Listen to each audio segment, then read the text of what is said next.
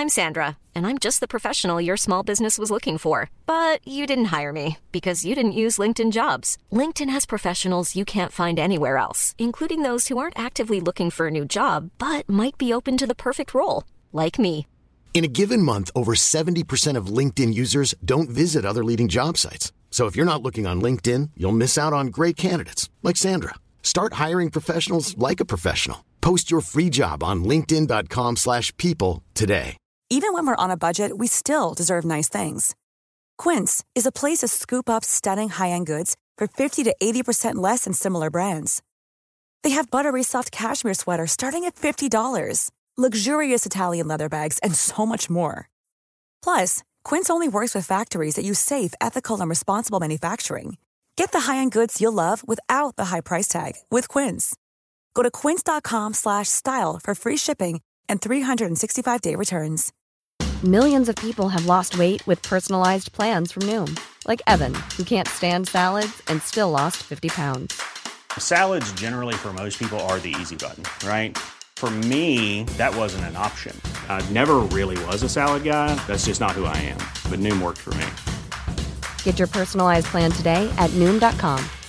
Real Noom user compensated to provide their story. In 4 weeks, the typical Noom user can expect to lose 1 to 2 pounds per week. Individual results may vary.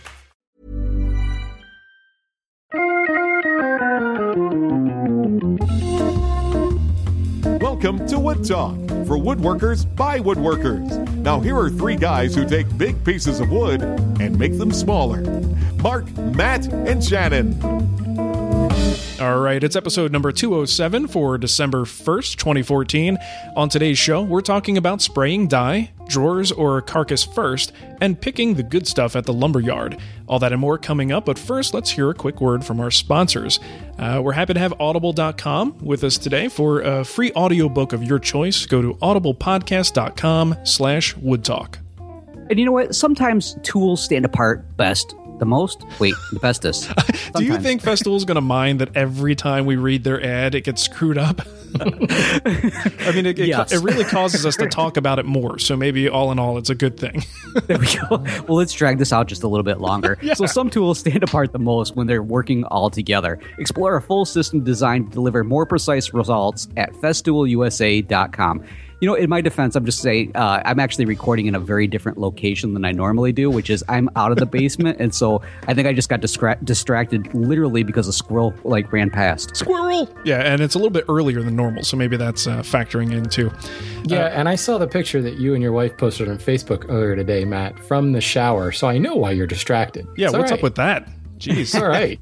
I saw that in my That was feed. on her account, too. So just for the record, I don't share personal moments. She does.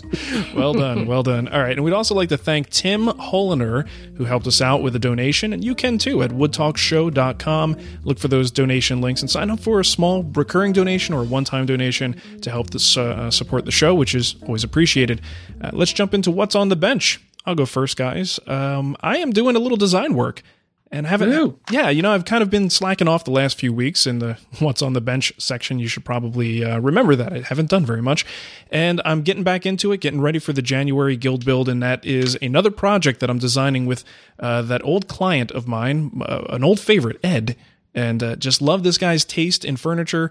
And, the funny thing is I call him a client now, but in reality, I don't even make any money from him with these because it really feels like double dipping, especially if I do it in the guild. So it's one of those things where I basically have him pay for materials and then I just film everything and document it all and have a blast with it because he's just one of those guys who allows me to use the good stuff. He doesn't mind paying for Babinga and Wenge, and it's things that are a little bit harder for most of us to justify buying. So always looking forward to that. And it's a chest of drawers and a matching nightstand. So the issue I'm running into, and this is kind of always the issue with this gentleman, because he finds stuff online or in other stores where he goes, here's a starting point. And we can take it very far away from this, but here's where I want to start. So a lot of times the things he's linking to are particle board, plywood, fairly inexpensive materials that are just sold as nice designer furniture. So they do things that aren't as doable in solid wood because he doesn't want crap. That's why he's coming to me. So he wants good solid wood construction. So it's I feel like a little bit like a translator going from, crate and barrel particle board and trying to translate that design into something that's going to work in real wood with real wood joinery. It's something that I do all the time with him, and I hate it and I love it at the same time. It's a challenge, but man, when you've got a veneered sheet good, wood movement rules fly out the window. You don't have to worry about it, and suddenly you go, "Oh, I'm going to do that in solid wood," and now the whole game changes. I'm really glad you say something like that, because I've had so many people approach me about, hey, will you build this project for me? Because I remember early on, I was definitely, and I know Samantha used to push this a lot too, was like, if you look at anything in any of those catalogs, he can build it. I'm like, wait, what? I can do what? Like when they get it delivered and I can assemble it? Is that what you're saying? Yeah. But there were plenty of times when somebody would point out a piece that there would be something really unique about it. And I would have that moment where I'm like, if I make this out of solid wood, I have no clue how I'll have that actually work, and then not have you, or potentially you, coming back and going, what the hell did you do, and why did I pay you for that? Yeah, why is this breaking? Yeah. Right. Well, a lot of times the parts on these things are maybe 1.5 inches thick, so if you get that real good, modern, clean look, it's 1.5 inches thick, and because it's veneer, you don't really see any sort of joinery there, and you're trying to figure out what are they expecting from me with this? Do they want this clean look? Because I can replicate that, but it's going to be a little bit more work. I mean, think about it. Do you put 2 pieces of plywood together, get that 1.5 inches thickness, and line it with veneer, and then put a little solid wood trim? I mean, is that the look they're going for? So I think this is probably a challenge a lot of custom woodworkers have to face. It's something I only have to do maybe once a year.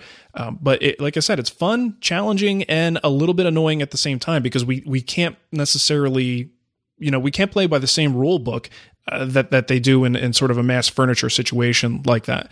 One thing that always cracked me up was like somebody would show like a picture of it, like the top itself, and they're like, well, I want it to look like this. And then if I used solid wood, there'd be the end grain if I didn't like put a breadboard or something like that on there.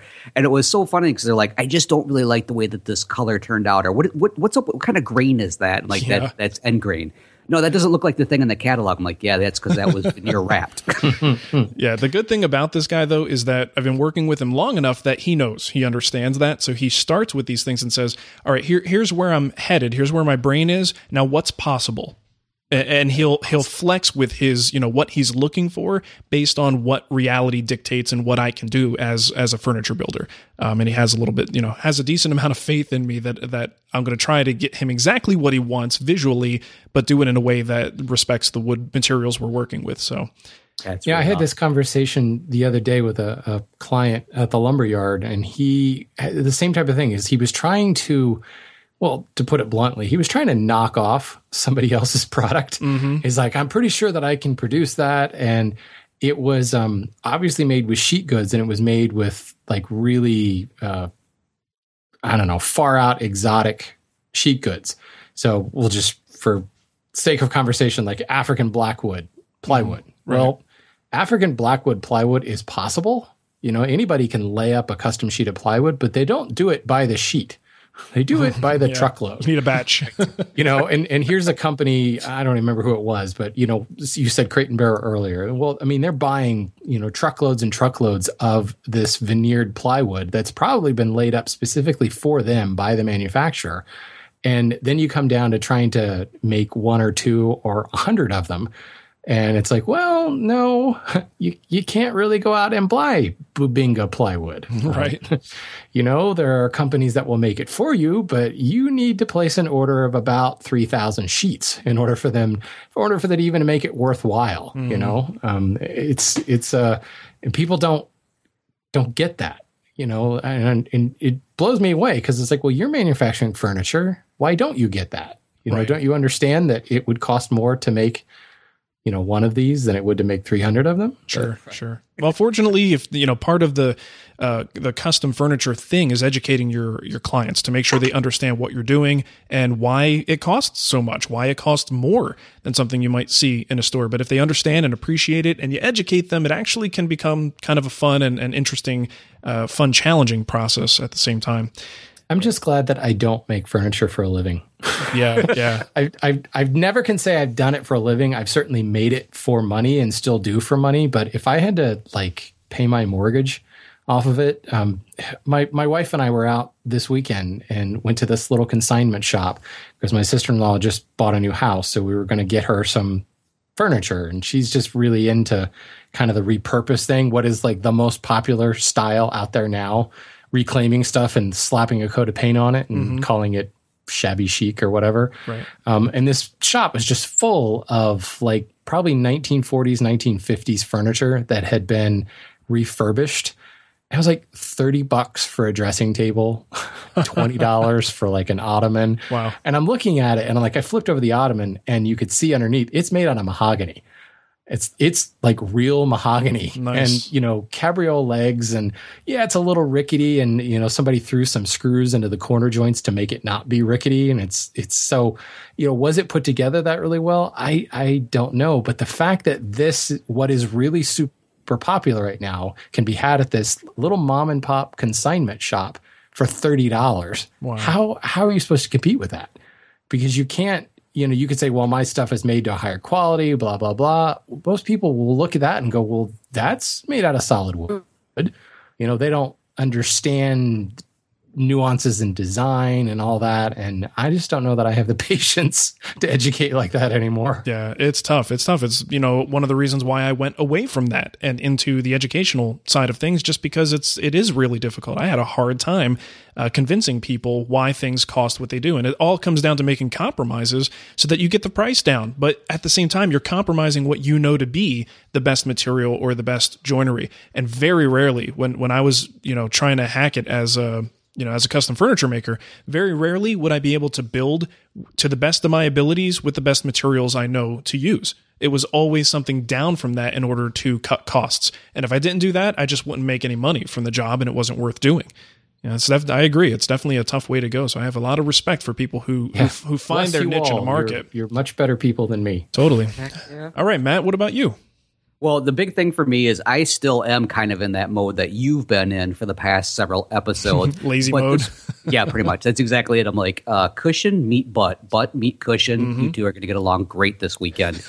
But this weekend, what I did was, because there were so many great sales going on with, you know, Black Friday and now Cyber Monday as we're recording this, all these things, I ended up sitting down and saying, you know what, I hate to say it, but that wood turning bug is starting to really kick in, and I was having a lot of fun with it, but I want to learn a little bit more, maybe get a little bit more inspiration, move something beyond, you know, something as simple as like the razor that I just did, or maybe even pens, although those are great places to start when you're learning these types of things, just to get a feel for it and how to hold the tools and everything else. So what I ended up doing was, I already have a couple of DVDs on turning basics. And I thought, let me go ahead and expand a little bit. I mean, I was definitely inspired by something like the New Yankee Workshop. So there has to be some stuff out there for turning. And over at Popular Woodworking, they have, did you know they have a whole website now, Popular Woodworking, the wood turning area, Popular Wood Turning, with Tim Yoder. Yep. Mm-hmm.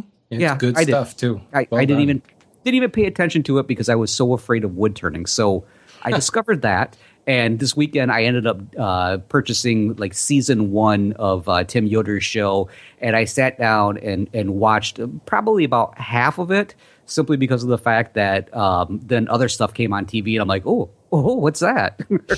So, but it's really great, because it's one of those things that, okay, now I've been watching enough videos on kind of the fundamentals, which tool to use, how to use this. Although it's funny how two wood turners may not agree on the same exact thing, especially when it comes to bevels and everything else.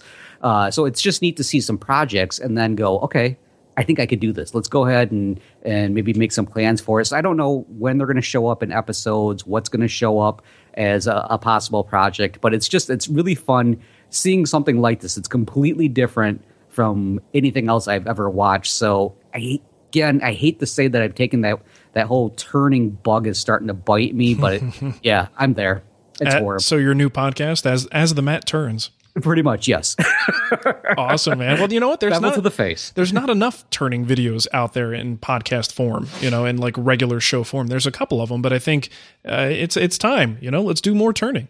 Yeah, and the thing is, I have a MIDI lathe, so I'm kind of limited on the size that I can do. But at the same time, that's actually kind of a plus, because of the fact that I think a lot of people, this is how they get started with it, versus getting the full on, like the second episode in this of season 1 with Tim Yoder has a thing where he is like getting like the monster size lathe, and I'm like, yeah, I'm just gonna skip past this one because I am not there yet. But the way it's continuing, I probably will be. I'm like, car schmar that can stay out in the driveway, which I never thought I would ever say that. Nice. Well, I don't know about you, but like I worked on the mini lathe for many years.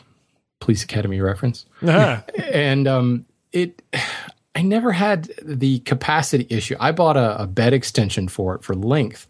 I was just going to say, yeah, those are they're readily available, easy to attach. Mm-hmm. Yeah. And so then it was like, well, I don't have that much swing over the bed. And then I started thinking, man, if I got something thicker than this, it would scare me to death to chuck that up and spin it. And I've turned some larger scale things on my treadle lathe and my pole lathe now because I've got a 10-inch swing, so you could put a 20-inch diameter thing on there. I've never gone that far, but I put like a 12-inch diameter piece on my pole lathe. Now, again, we're talking like 80 RPMs at this point, and it still freaked me out a little bit. The size, just the sheer mass of that block spinning, and in that case, spinning forward 3 turns and back 3 turns. It was just freaked me out. I couldn't imagine, chucking it up at 900 RPMs or whatever the acceptable speed is for that diameter. I never read that part of the manual. Yeah, skip that part. RPMs, what are you talking about? Well, the only reason I say this is because I've had lots of people say, like, well, like you just said, Matt, well, I only have a MIDI lathe. Well, I don't know. I mean, I suppose if the turning bug like takes a hold of you and that's what if you're turning stuff and that's the entire project, but for like the furniture maker into turning, I don't see there's really any need to go any bigger. I think that it's deceiving. When you look at a mini MIDI lathe, they look really small, but people aren't taking into account the fact that it's 2 times the distance, from the chuck to the bed. It's what, 6-inch swing, I think, on a MIDI lathe, most of them? Sounds about right, yeah. Yeah, and that's a full 12-inch diameter piece, which I've done a few bowls here and there, but they were always 10 or less. Yeah, exactly. So, but there's something to be said about the mass and the lack of vibration and all that stuff in a really big lathe. Oh, but, sure. I've never had a problem. And we're talking at least 5 or 6 years that I turned a lot of stuff on that MIDI lathe. So I think you're fine. I think you're good to go. You're fine. Yeah, that's not the support I was looking for. I was looking for more like no, stick to the flat stuff. Don't worry about that. You're okay. Don't go into the world passes. around. Come back, Matt. Come back. There are a lot of guys out there I know who are like, well, I don't have a lathe, or I'm not going to go down that road. Like kind of what you've been saying for the last, 100 shows. I don't want to do that. I don't want to open that Pandora's box. We're on 207, so 200. Yeah. But you think about the number of furniture pieces that you can do when you're comfortable working at the lathe and kind of what that opens up for your design. I think it's awesome. I try to incorporate the lathe as much as I can. It's cool, man. And quite honestly, these days, that's all I do. It's another tool that helps me build furniture. And I very rarely build something independently just on a lathe. But if I need to, it's there because I've done enough furniture parts and spindles and things like that I've got the ability to do it. But the mood to just kind of, turn a bowl doesn't strike me very often. So I just kind of, just for furniture. But, something as simple as it's funny because you're talking about Cyber Monday sales, and I've got 2 wood turning supply house catalogs sitting on my desk that showed up today with crazy, crazy deals. Act now. And one of the things, I don't know, I think it's Craft Supplies, Wood Turners catalog. They've started selling hardware kits like door knob and little drop pulls and things like that. I was like, that's cool.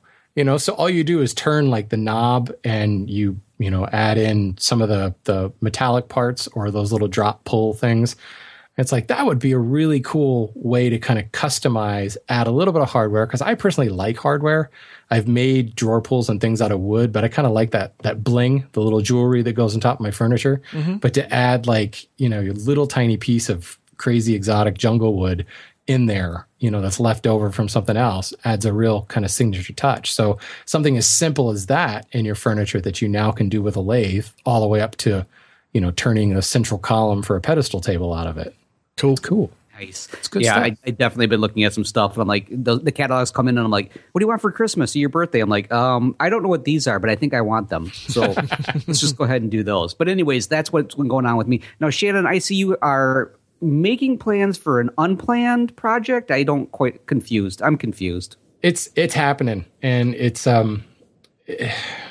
we talked, I think it was even last episode, we talked about you make gifts for Christmas, like not make, I can't remember exactly what it was. Not holiday themed, but an actual gift for someone for the holidays. You make an actual gift. And I just thought, yes, I do, but I haven't made like a serious, like real gift in a while. And we need a new table. Around here, we call it the console table. It's kind of like a sofa table, tall and thin, I guess meant to go behind a sofa, but it goes against the main entry wall in our house.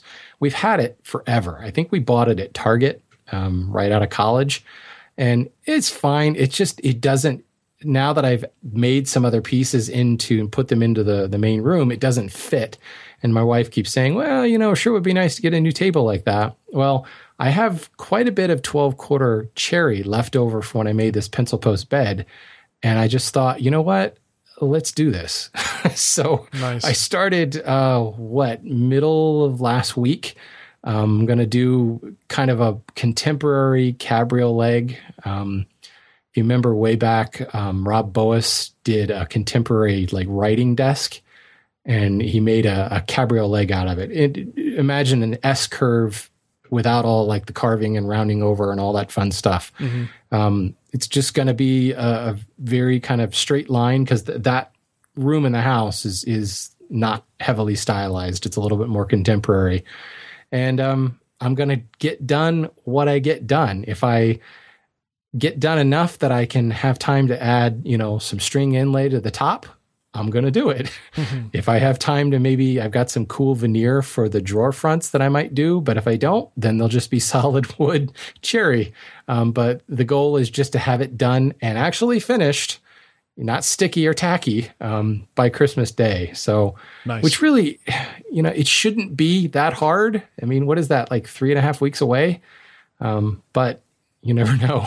In reality, it's a whole different story. I've got 4 legs that are milled up, and one of them is now sawn into a cabriolet. But I figure, the aprons, the top, all that stuff, I'm definitely going to go hybrid on that. Not going to try to impress anybody by milling up a 20-inch wide and 50-inch long tabletop slacker by hand. I got a 20-inch planer now, baby. So it's going through the planer. But I'm not filming it. I've taken a couple photographs here and there. There'll probably be a blog post on it later. But, I'm just plowing through this. Just want to get it done. And it's fun. Let me tell you, it's just fun. I miss those days of just like, all right, I'm going to go and build something. And when it's done, it's done. And I don't have to worry about filming it or documenting it. There's a certain freedom with that. Yeah, well, and just talking about that the other day, Samantha and I at work, she's like, why aren't you doing this fast enough? I'm like, do you see the cameras? And then they got to be over here, and I got to do this, and I got to come in and edit to make sure I captured it just the right way, because I can no longer do it without the audience. Yeah. Well, and not to give the wrong impression, I don't mind filming. And I think that's one of the reasons I've been podcasting or making videos as long as I have, is because I actually do enjoy that. That's another hobby of mine. The video editing and framing up the shot and all that fun stuff. I do enjoy that. But the freedom to truly build on the fly, because I feel like when I do stuff on the blog now, I need to do a SketchUp model, and I need to have like a parts list, and I need to have references. Yep. And that's so not how I build. I'm like back of the napkin, go down to the shop and start cutting wood type of woodworker. Yeah. And maybe that's reflected in the quality of some of my projects, but it's just, it's nice to kind of let it fly, and see what comes out the other end. Yeah. Well, and you have to play it a little safer too. When you're expecting people to follow along with you, you can't necessarily go down a certain path just to hit a dead end and then go back and do it over. You have to kind of play it a little safer, which I think it can be limiting. But this is all inside baseball crap. I think that's why sometimes you recommend like, hey, you know what? If you want to document your stuff on a blog and just keep it at a fun recreational level, that's cool. But just keep in mind, if you do get into truly going into this blogging, podcasting thing, what that actually means to your building schedule, it definitely does change the just the way you have to do things. Just the whole Christmas building thing, not so much the podcasting thing, just the whole Christmas building, gift giving, building kind of a thing. At this point in the game, I'm just giving out gift certificates. There you go. All right, let's move into what's new. 10 free hugs from Matt Vanderlist. Ooh, beard rub. I'll take one of those. All right. in the What's News section, we've got a couple things for you. The first one I put in here, this is just a little announcement for what happened over the weekend. Thought it was kind of funny. This was Black Friday and Cyber Monday and all that stuff where people go out and act like nuts to get good deals. And the Bessie clamp sale is kind of like this yearly debacle that is fun to watch. And Rockler had some good prices, Woodcraft, and everything's like 50% off on select clamps. So people went nuts. It was a feeding frenzy. For a period of time, both Woodcraft and Rockler websites were either down or the checkout process was just broken. No. And they were overselling before they can actually get rid of the listing. They were still selling clamps. So there are people now who are finding out that their order may not actually be fulfilled because they actually placed the order well after stock ran out. Oh, ouch. Yeah, it was nuts. And I said Bessie, didn't I? I meant Jet. It's the Bessie style is what's always in my head. Those red looking things. They're all red. They all clamp. that make squeezy. I got a note here from Nicole. Jet, not Bessie. Yeah, I'm just kind of flying off the cuff here. But anyway, so Jet clamps. So both of these sites are having problems, and we just found out today that Acme Tools still has some. And I think part of the reason is their checkout process doesn't let you know that it's 50% off until you add that clamp to your cart. So I don't think that they were selling as many as everybody else. So today, sort of a post-feeding frenzy happened as everybody flocked to Acme to go get the 24 and 40-inch clamps that are on sale for half price. So just kind of funny. The bottom line is if you have clamps, if you have those Jet parallel clamps and you put them on sale for 50% off, you better make sure your servers are ready to handle that because woodworkers are not joking around with those parallel clamps. Oh, see, I think Acme Tools went and bought a bunch of clamps from Rockler, and that's why they have them now. Oh, smart. Yeah. And now they're only 40% off, so they're getting a little markup on them. Well, that kit, I bought that kit long time ago. Actually, I think some Italian guy recommended it. Hey-o. 6 years ago or something like that. Have you ever used that little cross piece, that little dome-looking thing? No. You know what those are? Those are just funny things to put in the back of the shop so people go, oh, what's that? Seriously, I saw that and I thought, do I need any clamps? And then, no, I don't need any clamps. And that's actually what turned me off because it's like, I don't want any more of those things. Yeah, the thing is, though, I don't need them. With this particular sale, you can get the kit, but you can actually go and at the time when they were available, you could buy those same 4 clamps without the accessories and actually save a few bucks. A lot of times the kit winds up costing less than the individual clamp, so you just get the kit. But yeah, I mean, you know what? I'm curious. Does anybody give us some kickback on this? If anybody actually uses those accessories, I know they can help, and they do help balance the clamps. And if you're doing a nice frame glue up or something like that, it can be helpful. But yeah, they have the little dog hole, exactly, the little screw-in dog on the back too. I've never used that either. Yeah, and that's neat. But I actually, in just sort of practical application, have never used those. Anyway, so that was the big 2014 feeding frenzy for Jet clamps. So if you missed it, sorry, but some people got some really good deals. Man, because I made some affiliate sales thanks to some people that came by the website, and one of them was at Woodcraft. Now I'm starting to worry a little bit that that's not going to go through, and I'm not going to get my money, and they're not going to get their clamps. I feel bad for them, but that may very well happen. You never know. Well, I can't speak for Mark, but I can speak for the Hand Tool School and our Black Friday sale. We have not run out of stock yet. So, I'm pretty sure the Wood Whisperer Guild's the same way. Oh yeah, we're fully stocked. There are so many videos on the shelf that, frankly, our sale, we extended it to Cyber Monday. So if anybody wants to go, before our digital inventory runs out, you better get in there. Mine runs through Tech Tuesday. Okay. I love that both of your staffs are available 24/7. That's just awesome. That's Please come crash our sites. We're all for it. That's just the kind of customer service we provide. All right, you knuckleheads. Well, let's move on to the next one here. Rick sent this in and he said, I found this tutorial by Terry Gordon on making a tapered sliding dovetail. I thought your listeners might enjoy it as well. So I went over and I checked this out. Now, this is a full-on 25 minutes long. And Terry he's doing the whole entire thing with hand planes, and it's a really neat setup. I do have to admit, I did have moments where I'm like, wait a minute, you're angling what and you're doing what? So if you have the time to kind of sit down, and I'm going to warn you, it looks to me like it's all in metric too. So don't let that throw you off. But there's some great information over there if you want to check that out and see how to do sliding tapered dovetails or tapered sliding dovetails via hand planes. Yeah, good video. We finally have a link to send all those people who are like, make it in metric. We can just send them to this. Yeah, there you go. There's somebody doing it in metric. Come on. Relax. There you go. Yeah, because he kept saying 60. I'm like, you're doing like 5 feet? Oh, wait, that's not very far. Yeah, it's a very big cabinet. 5 feet of tapered dovetail. Right. That's awesome. All right, let's move into our poll of the week from our good buddy, Tom Iovino at tomsworkbench.com. And last week, we were late in getting the poll up, but enough folks saw it and answered. The question actually, very relevant to what we were just talking about. Are you going to be buying tools and accessories for woodworking this past weekend on Black Friday and Cyber Monday? 35% said, you bet I am. 29% said, haven't given it much thought. And 17% said, no plans to buy tools this holiday season. So that 35%, they're the ones who crashed Rockler's website. Exactly. Yep. Nice going, guys. 35% of 4 million is what? Yeah. And also, this week's poll is a question about buying lumber online. And I think as people become more and more aware of some of the great quality woods that are out there and figured woods and veneers, it's a little bit harder to source these things locally in all regions. So it's great to know if online vendors are really worth it to make those purchases. And we recommend a few in that article. In fact, Bell Forest Products comes up, and in the comments, who's the other guys? They're an advertiser on our site, and I can't remember their name. Mitzel Fisher Fink. No, but thank you for delaying just long enough. CR Muterspal also has a great selection. So as it turns out, I mean, I already looked at some of the numbers. A lot of people are doing online ordering these days because they just can't find this stuff locally. And in a lot of cases, if you do find it locally, sometimes the markup on it is so high that even with shipping, you're better off buying lumber from some of these online vendors.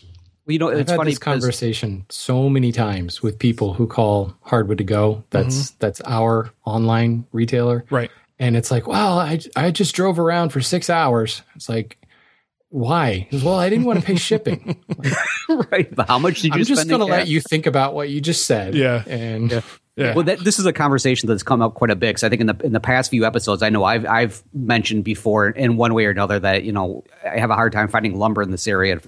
And so people that are from this area, suddenly I had this flood of emails. They're like, well, where do you get your lumber? Where do you go here? Where do you go there? And I'm always, more or less, it's because of that reason. I don't want to drive to the local place. I'm going to spend just as much money in gas and renting a truck and all this other stuff to get my stock here. I pay for them to deliver it. And then people get up in arms like, oh, but you're not going to be able to select your boards. And I'm like, I know, but I tell them what I'm looking for. And so far, knock on wood, beautiful wood that is, I've had really good luck with them sending me exactly what I'm looking for and have yet to have a problem with it. And it's so funny because, again, Muskegon is this area where we have, the whole town was built basically on the back of lumber. We have lumber barons are like the namesake, not the namesake for the area, but everything around here is named after the lumber barons. But to find a place other than like the big home center, the big box centers for the wood, it's nearly impossible.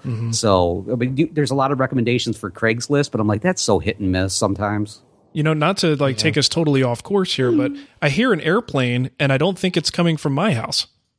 Sounds like an airplane in somebody's background. It might be my refrigerator.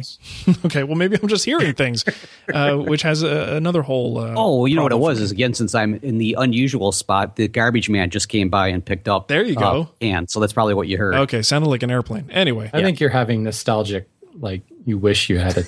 I wish there were airplanes going over. Give it time, man. Give it over your house or whatever. Give it time. The Air Force is relentless over here. All right, let's go into a quick review. And this is something I didn't. Normally, we try to review things with all three of us, but I ordered this months ago when it was first announced for pre-order, and it finally came in. And I just wanted to say a few words about it. It's the Fine Woodworking Archive DVD, 1975 to 2014. And that's a lot of time. That's a lot of time, and that's a lot of magazines. So every issue of the magazine since its inception in 75 all the way through the most recent issues in 2014. That's an amazing collection, and it's all on one DVD. And I was like, I'm an online member, so it's quick and easy to search for things right there. But there are just some times where I want some sort of offline resource when I'm doing research, and you don't have to wait for load times. I want to be able to find something. I'm like, I can't remember that article. Let me look through a database. And I don't want just a collection of PDFs. I want something that actually is a search interface that is hopefully a functional one that works well. So I picked this up. And that's exactly what it is. It's a DVD-ROM. This is not a DVD that you put in a player, and it is not a collection of PDFs. It's actually a program called the Taunton Fine Woodworking Archive, and you go into it, and you could search by a number of different criteria. You can narrow down your search. You could expand it, very general searches, and you have this really nice interface for seeing each issue. And when you do a search, it actually shows you a quick thumbnail of the article itself. So you can kind of see, I'm looking for console tables, and you'll find things from the reader's gallery. You could search the entire text of articles or just titles and keywords for articles. So you could really expand or, sort of compress your searches as needed. So for me, for $69, I think it's on sale right now. And what a great deal. And when you look at how much knowledge is packed into that magazine since the beginning, and you got it all in like just a couple of keystrokes away, is pretty amazing stuff for $69. I'll take it any day of the week. Yeah. So highly recommended. I know some people want the actual issues. They want the PDFs, and this might not appeal to them because they like that sense of like, I don't know, kind of like when I collect digital comics, I really like to have my file somewhere and not just have it in a third-party reader. But I don't know. This search is really good. It works for me. I think this is going to be a really, really handy thing to have around. So I'll put the link there in the show notes if you're interested. Is there a function to like print out an article? I haven't looked at that. That's a good question. Someone asked that on Facebook, and since I have the same thing from Wood Magazine, and it sounds like the Fine Woodworking one's probably a little bit slicker. Yeah, I do mean that in a good way. Slicker. But it is very cool just to have the index and the search function to go through. I can't remember the years on this, but it goes back a long way to the point where it's like, wow, you could really see what was going on in the 80s. And how the woodworking differed back then. Yeah. But that's cool. I have to check that out. Yeah, you know what? I'll go take a look while you guys are doing the kickback. I'll see if I could find out if it prints. So let's move right into the kickback. Well, and for the record, I don't think it's actually that long of amount of time, considering I was born in 75, and I don't think I'm that old. No, so. Shannon. It's really long. It's really old. It's not old. It's not that old. That's like several generations old. That's crazy. It almost came with microfiche. That's how right. old it is. It was in black and white, in fact, the early issues. So, you're kind of old. It was handwritten by monks. That's perfect. Matt. All right, let's go into the kickback then. This first one comes in from Alexander, and Alexander says a little more information about metal fasteners in wood, such as the bed bolts you discussed in Wood Talk 206. Wood is in many ways a polymer made mostly of cellulose and some crap from a chemical perspective, and polymers often have what is called stress relaxation. Now, when you apply a strain onto a polymer. I had to double check that to make sure. So what if you apply a stain? But when you apply a strain onto a polymer and other materials, a certain stress must also be applied. With time and depending on the properties of the material, the stress between the two objects goes down. This phenomenon is essentially the opposite of creep. Creep is applying a constant stress on a material, and the strain goes up with time. Imagine applying a weight on a spring. With time, the spring will stretch longer. Going back to stress relaxation in wood, when you torque a screw or bolt into wood, the stress between the treads and the wood goes down. Now, this stress is what keeps the joint tight. In the case of a bed bolt, as the stress goes down, racking increases, and this is why you have to retorque your bolts or screws after some time. As a disclaimer, I studied in chemical engineering and took several materials classes. They were my favorite. I now work in the aeronautical environment, and I hope this explains what we've all experienced in one way or another. So thank you, Alexander. I now feel like I should be taking an exam shortly afterwards so I can fill out all that information and make sure I retained it properly. And as what this really pertained to was in 206, where was the discussion about attaching the bed rails to a bed post. And we were talking about how we prefer to use a bolt of some sort versus just I think it was a loose tenon that the listener had written in about. And then actually, just as a side note, it turned out that he actually gave us the wrong information, not Alexander, but the original emailer. So that was kind of fun, and he was a little embarrassed, but we were like, yeah, we nailed it just the right way as far as I'm concerned. Yeah, his problem was much simpler than what we made it out to be. Yeah, exactly. Because when he wrote in, we're like, in that case, don't worry about that. I'm back. And I think Alexander's disclaimer, it also helps us explain his email. The whole polymer thing? Yes. Took materials classes and they were his favorite. Yes, now your email makes a lot more sense. Nice. That's okay. He probably just Googled it. Cool. Shannon, you want to go in and I'll give you the answer. Last episode, I threw a call out for some feedback on the whole restore a plane or buy a new thing. And we got a lot of feedback. So I want to say thank you to a lot of you, specifically Robert, AJ, Stein, Keith, Matt, Bo, Rick, and Eric. Bo and Rick are two different, not Bo Rick. Bo and Rick. That's a cool name. Bo Rick. There is a lot of good comments on the actual post page on woodtalkshow.com, which, by the way, if you didn't know, that's where these episodes get posted, and there are comments there, often funny ones. And the general consensus, I got numbers from $20 to buy a plane up to $100 to buy a plane, though most of them were around $50 and above. And the consensus was if it was under $50, be a little suspect of that or expect to have to put a lot of work into it. So the hand plane restoration DVD by Christopher Schwartz was mentioned a couple times as a very, very useful resource.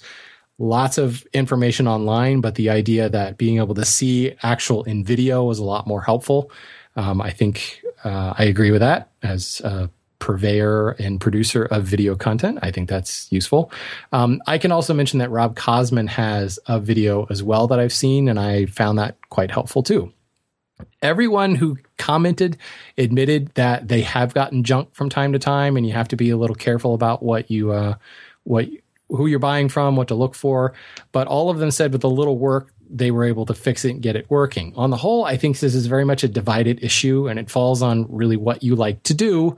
Do you like to restore planes, or you just want to get on to working with a project? Everyone, however, did agree that buying a new plane gives you a really good frame of reference to know what a good plane should be like, as long as everyone realizes that even the bestest of best, most primoest of planes does need a little honing out of the box. There is no such thing as out of the box, ready to go. Right. So cool. Hey, have you guys seen that woodworking classic by Matt Vanderlist, Banana Souls and You? I'm very familiar with it. In fact, I'm going to try and not do a remake of it. I have an autographed copy. It's my favorite restoration video. Yeah. All right, cool. Let's move into our voicemail. And wait a minute. What'd you find out about the archive? Oh, yeah. Thanks for the reminder. Well, I've been waiting. I didn't actually print it because I didn't want to make a lot of noise in the office here, but there is a print function on the display. So there is some kind of a print. I don't know what it looks like when it prints.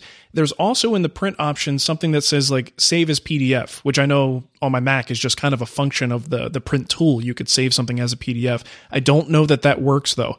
So if you wanted to actually save the article or save the entire issue as a PDF, I don't know that that's actually functioning the way it normally might, because there might be some sort of copy protection blocking that from happening. But I'll investigate more and give a little bit more detailed review of this next week. I should have come a little more prepared. But again, we're recording early and I didn't have time to do what I wanted to do. We would have given you an extra half hour. Exactly. Well, the Wood Magazine archive, it comes in a little wood encased jump drive. So it's very, very fancy looking, although it is a little sad when you think of the entire history of a magazine fits on a little thumb drive. Well, that's what got to me about this. And a lot of people were like, when I posted on Facebook, there were a couple of things like, oh, that's pretty expensive. I'm like, this is an entire, publishing company's effort since before I was born, all in one DVD. That's kind of worth a lot of money. And it's a little, I guess maybe it's a big company. Who cares? But if I were the owner of said company, it would actually be a little bit depressing to think of my life's work since 1975 comes down to $69. And that's not, that's just the way the market works. So it is what it is. But you got to appreciate just how much knowledge and information from woodworkers that made this industry what it is, and that gave us the inspiration to do this goofy show that we do, is all in that for $70. It's kind of crazy. Oh, man. All right, let's move into the voicemail. Got one here from Gerard, and it's about cutting boards. Hey, guys. This is Gerard calling from Bowie, Maryland. New fan of the show. Really enjoy it.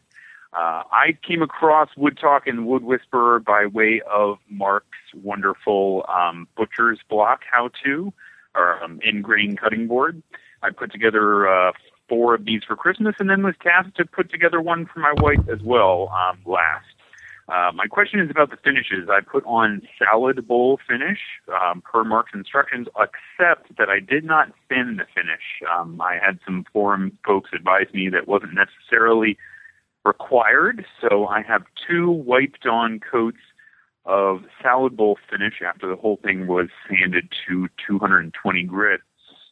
And looked great, gave it 3 days to cure before we used it. My wife has now been used for about 2 weeks, and it is pretty blotchy on both sides. I can see what looks like, I don't know if I want to call them stains, but there are definitely blotches, particularly on the side that we use for meat. So I'm wondering at this point, is it not sealed enough? Should I apply another coat? Do I need to thin it out to penetrate more? Does it just need a little mineral oil to really penetrate that? It's particularly pertinent because I have 4 more of these that are supposed to go out for Christmas, and those also have 2 wiped-on coats of salad bowl finish. So if I need to finish them differently, I'm sure my mother-in-law would appreciate hers looking nice even after a week or 2 of use. Feel free to also tell me if I am just worrying too much about this. Thanks, guys. Bye. Before we go anywhere, I think I want to point out that at this point, I believe Gerard has made more of those than Mark has. That's true. That's true. I have only made 3 of those cutting boards. You need to get caught up then. I do. All right. Thanks for that, Gerard. And I think the last couple of seconds of your voicemail really summarizes what I want you to get out of this, and that you have a tendency as furniture makers, people who build fine furniture, when we make cutting boards, we overthink it. We overthink their purpose. We overthink their visual impact. Like, yeah, it's nice to have a cool looking cutting board, but this is not a tabletop. This is not sort of a cabinet side. This is not something that we need to shoot for perfection. And when it starts to look bad, we react to. And it's very hard for us to separate that side of our brain that says, the things have to be perfect. This is a work surface. Think of it more like a workbench. If your workbench had a little blotch to it, would you care? If you got a chisel mark in it, like that's what it's there for, right? So the same thing with a cutting board, only this is a daily use kitchen item that's going to get used and abused with knives and all types of cutting implements and food goo and stuff that's going to get on it. Don't think about it too much. You certainly want it to be sealed to your liking and start off looking good, but it's supposed to look like crap. It's a cutting board. You know what I mean? So, think about it. If you visited a butcher shop, do they look like all of their tables that they're working off of are immaculate? I mean, it's a working table. I'm sure they come in and take care of it here and there, but it's probably like not one of those things like, oh, darn it, George, you've got something on the butcher block. Yeah, get the wax out. So yeah, it's just one of those things where it's a work surface. So set that as your frame of mind when you go into this, and it will sort of help you decide what to do from here on out. Generally speaking, is it sealed enough? Well, some people just put the mineral oil and wax on there, and that's perfectly fine. It'll still absorb things, but you need to kind of take up spills and stuff like that. Don't leave it on there for an extended amount of time because it still will absorb. Now, the method he used to finish it is the one that I like to use. It involves the use of a little bit of varnish, and I do recommend diluting it. He said he got some advice on a forum, which is always the best place to get information. Absolutely. And they said to keep it undiluted. My problem with that, the reason why I dilute it is because I want that stuff to really soak in deep, so it's a little bit more consistently sealed throughout. So if you put on that 2 or 3 coats, you're not going to build a film, but you will get a little bit of finish that will really impede and slow down the absorption of liquids, and that's kind of my goal with that methodology. So I don't know for sure whether it's sealed enough. I would put a little bit of water on top of it. If it starts to absorb within 30 seconds, 40 seconds, it's probably could have a little bit more sealing on there. I would not add, at this point, until you get all this worked out, I would not add mineral oil because that's going to limit what you can do with it after that. If there's mineral oil on there, you can't put your varnish on there again. It just won't work because the mineral oil is still going to be liquid and wet because it's never going to cure. So ultimately, I just think you sort of just put it in the right frame of mind. I wouldn't really chase this too much. See if it's not sealed enough. If it's not, go ahead and add a little bit more finish. But again, we're not building a film. We're not doing a tabletop here. You're just kind of getting the board so it doesn't absorb every little bit of juice that's put on it. And I think that should take care of you. And also, consider just the mineral oil and wax finish, which a lot of people really like, just because it's very easy to refresh. And some people are concerned about the use of varnish on a board. I'm not. I like it, but look into it. Make the decision that's right for you. And that's it. Oh, the other thing, we had a voicemail from Rudy.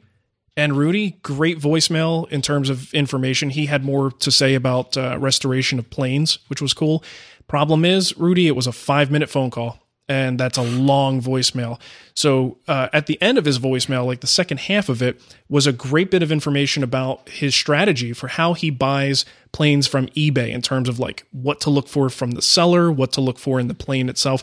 Great information. So if you're listening, Rudy, if you could write that down and then call the voicemail line and just read it and get it done within like 40 seconds to a minute, that would be awesome, because I really want to play it on the show. But at 5 minutes, I just can't do it. And nobody should take offense to the fact that we're asking for shorter voicemails. I call Mark all the time, and he's like, dude, you got 30 seconds, otherwise email me.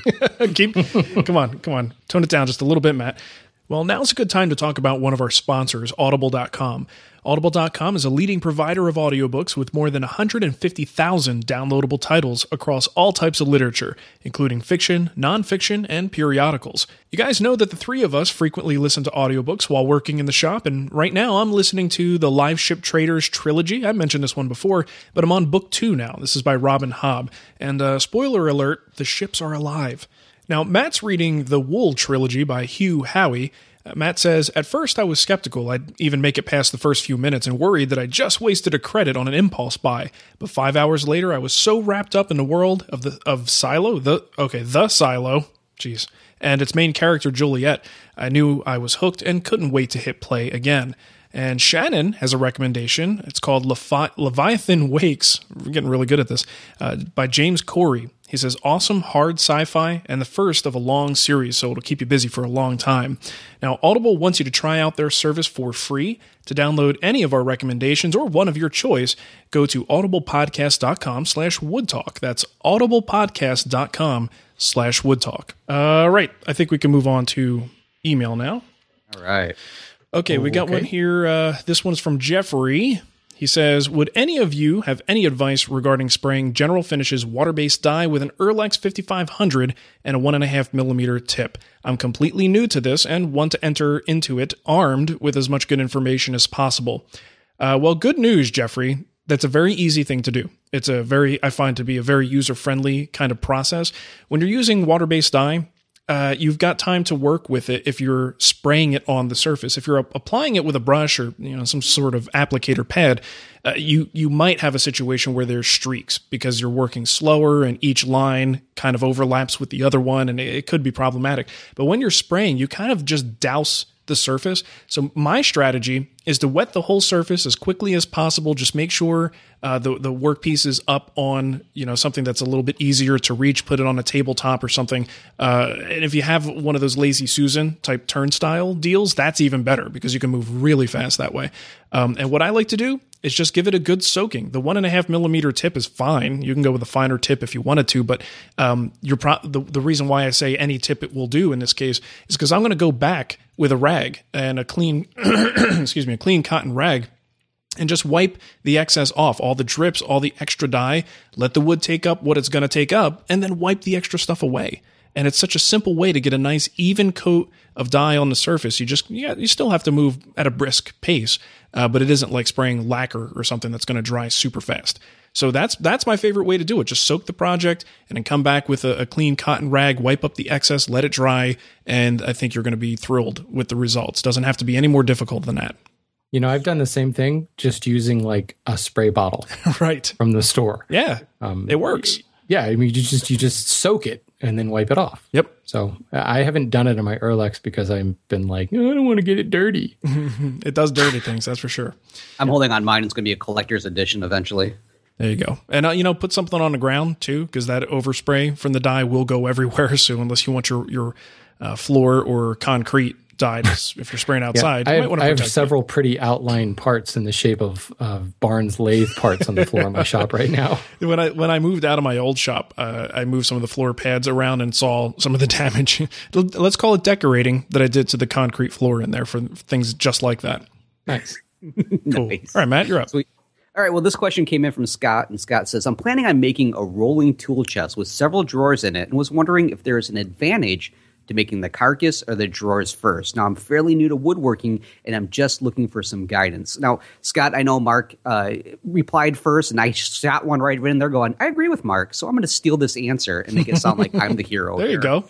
But really when it comes down to it, I think Mark and I do things very similar in the sense that we really like the idea of like relative dimensioning. I have yet to ever have a project where I start out with a hard, really good set of plans, or something I can really work off of and have it work out perfectly. So whenever I have attempted to create my drawers, especially inset drawers, ahead of time, it's just going to be a horrible situation because it's always going to end up me having to come back in and readjust them.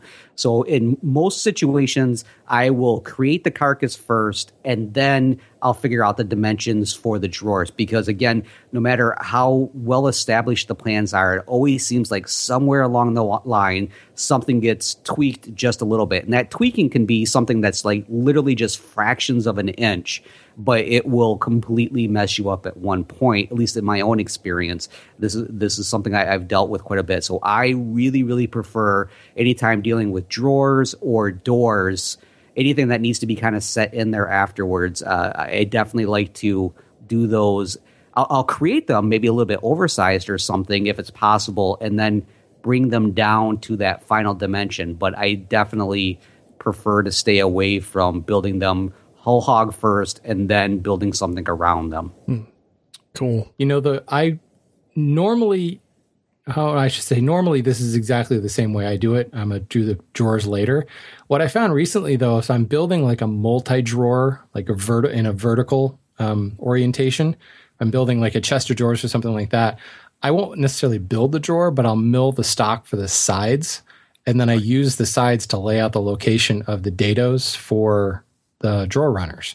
Because you set it in there, use it as a fence, and you knife it out with your drawer side. Then I cut the dado, put in the drawer runner, take my next drawer side, just lay it in place and knife around it. It makes a really great, easy way, not only of getting your dado lines in place, but making sure they're even on both sides of the case. So I'm not really building the drawer, but I'm milling the drawer parts, and then I can use that to help lay out the dados. Well, honestly, I think someone, maybe us, maybe we can't, but someone could certainly make an argument for either method. There's a lot of different ways you can do it, and sort of put your mind into that mindset and go through the process, and you could make it happen. So I think there's a lot of personal preference here. I'm like Matt, I happen to build the carcass first, but I can see justifications. I remember, I don't even remember what the article was. It might have been a fine woodworking article. I wonder if you have maybe an index where you could go look that up. If I did, I would totally search for that. But I don't. So, and I think there was an article talking about that. Someone in particular likes to do drawers first and doors first, and then sizing the case around those things. And that was a simpler thing for him, and it just worked for them. So definitely justification for both sides of the coin there. Right. There's no wrong way to do it, but mine's better. That's true. I agree. I agree. All right. This last email comes from John. He says, how do I, quote, see the grain when it's in a stack of lumber at the yard? How do I match color? How do I identify good boards? Do I tip the guys so they hate life less? Do you bring tools like a block plane, etc., to shave away some of the material so you can see what is underneath? Do you chalk out project parts on the rough lumber at the yard, or do you just buy your project requirement plus 25% board foot and figure it out at home? First of all, that is way too many questions, John. So we will be sending you a bill. I grabbed this because I answer this question 10 to 12 times a day. It's one of these things where the simple answer is be prepared. If you go to the lumber yard not exactly knowing what you need to get for your project, you're not going to have a good experience. You're going to end up with lumber that is maybe not color matched properly, or you're going to get overwhelmed. You go to any lumber yard and there's a lot of lumber there, and you go, oh my God, what do I do?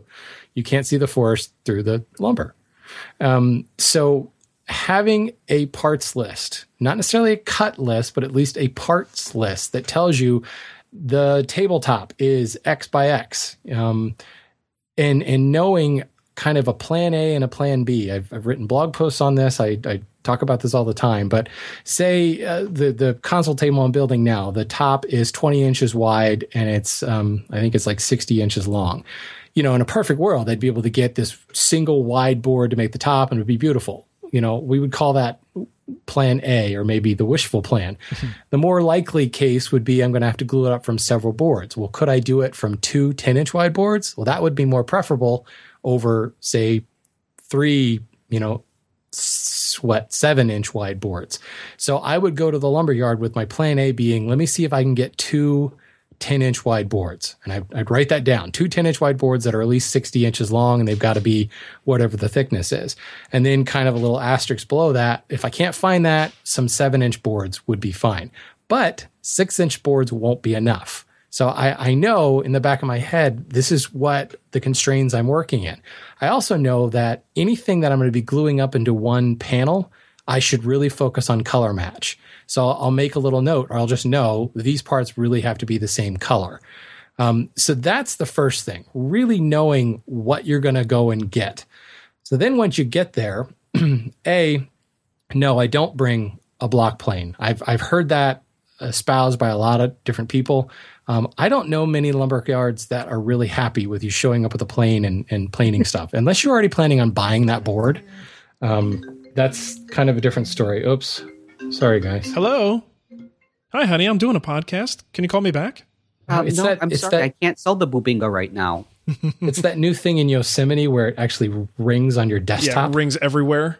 My phone is on vibrate, but it started ringing on my desktop. That's Dude, there annoying. are times where I'm on the computer and my phone and my iPad are there too. It's like it's just overload to each other. Oh my god, it's terrible. Shut up. Anyway, no, unless you have already bought the board, you're not taking anything to it that's going to alter that surface. Now, you can always ask, but frankly, the board, the grain, the color, and all that stuff, can change from one side of the board to the other. So me just block planing off a little section may not help me all that much. What I do in order to get a feel for the grain is, first of all, I look at the end grain. And you can tell by looking at the end grain, is this a quarter sawn board, a rift sawn board, or a flat sawn board? You also can see the distance, the density of those growth rings. So is it going to be a really fine grain board? Is it going to be a really wide grain board? It gives you an idea of how it's going to work. And then I pull the board down, knowing already if it's rift quartered or whatever. And the best thing I can use to describe this, do you guys remember those Magic Eye, like 3D posters they used to have out in the 90s? Mm-hmm. Mm-hmm. Or you would see this 3D image that would come out. The best way I know to do that was to kind of look at it and then let your eyes go out of focus a little bit. And then it was like the image would just come to light. It's kind of the same thing that goes on with rough lumber. The problem with rough lumber is it's this really rough, fuzzy surface, and it catches the light and you put shadows in certain places and you kind of can't see the grain that's underneath it.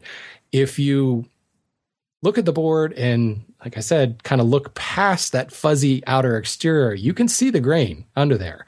Some species are going to be easier than others, where you can see that those darker late growth lines in contrast to the lighter early growth lines. Douglas fir comes to mind as really a strong difference between those. But you can see the same thing in maple. But it's just a matter of kind of seeing past that outer layer, looking at it from a couple of different angles, let the light strike it in a couple of different angles. Some angles you'll see it a lot better because the light is being shaded by that fuzzy stuff. So pull the board out and look at it from a couple of different angles, and you'll be able to see the grain from one angle over another. But ultimately, there's only so much you can do when it's rough sawn, right? So you can look at color unless the board is really, really dirty. And if you go to a lumberyard where the wood is really dirty, and that happens, we have a lot of our lumber stored outside, it gets dusty. There's nothing, instead of bringing the block plane, bring like a stiff bristled brush, and you can brush off a lot of that stuff. Or bring a little spray bottle and a rag, and you can wet it and you can get a really good feel for the color. I'm not suggesting douse the entire stack of lumber, but again, this is kind of a winnowing process. You've picked out a board, you think this is what you're going to do, it's got the dimensions, you think it's got the grain you want, then you spray a little water on it and wipe it down, and you'll be able to see a lot of the color there. But ultimately, you need to round down, I think.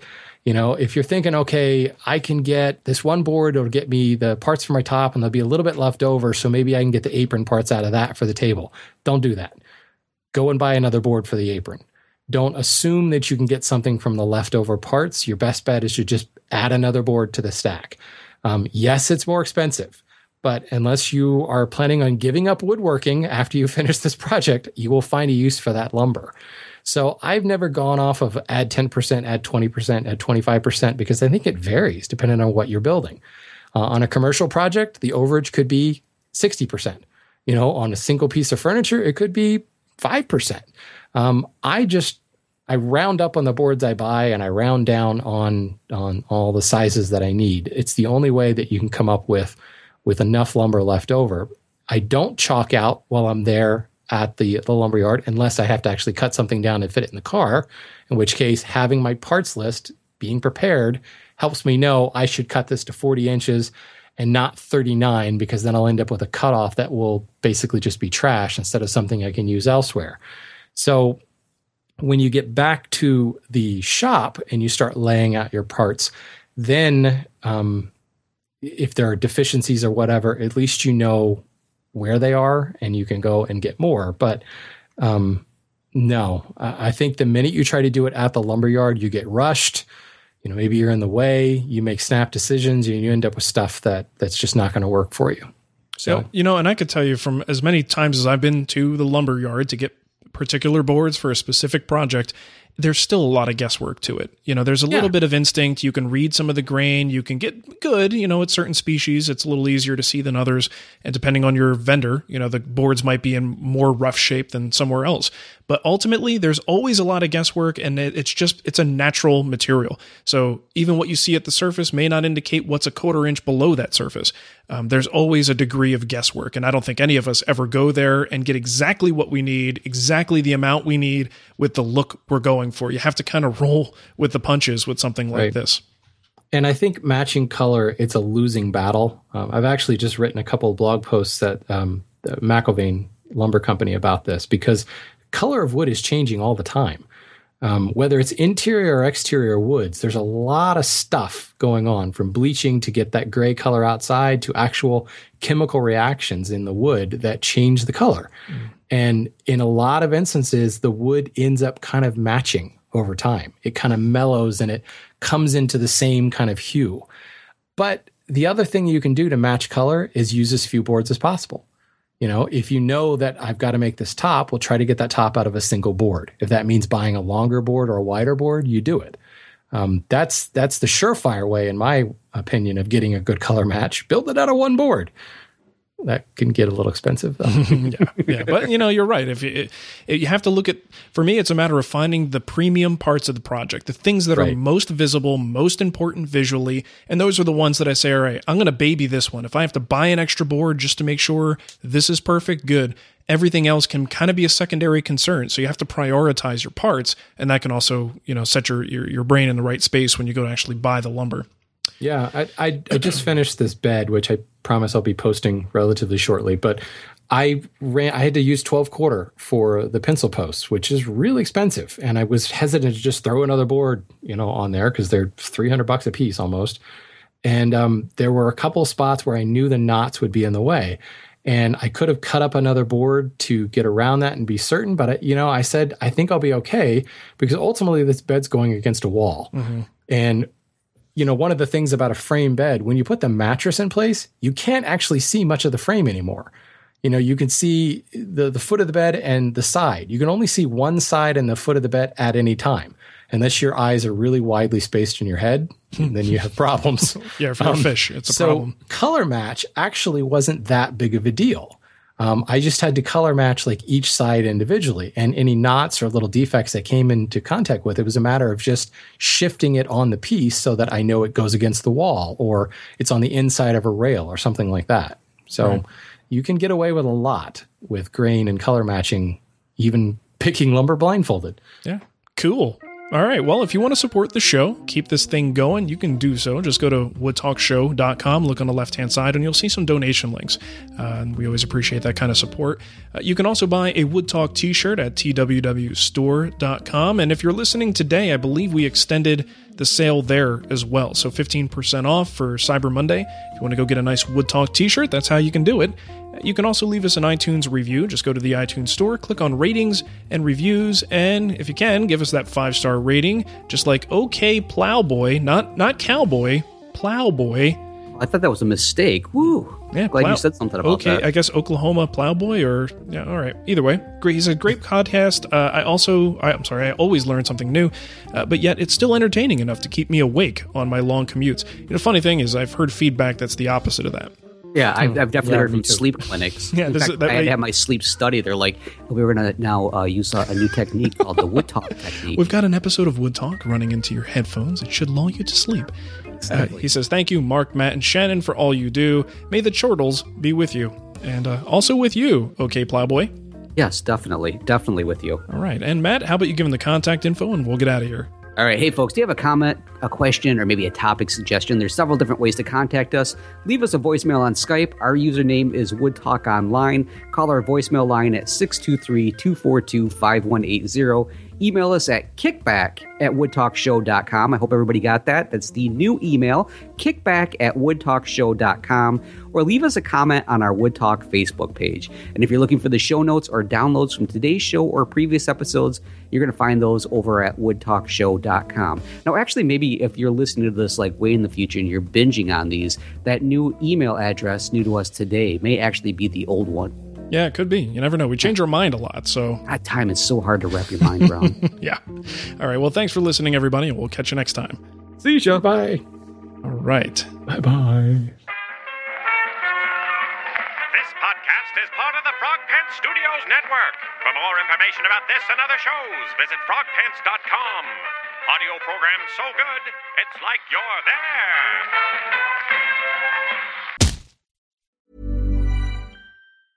Planning for your next trip?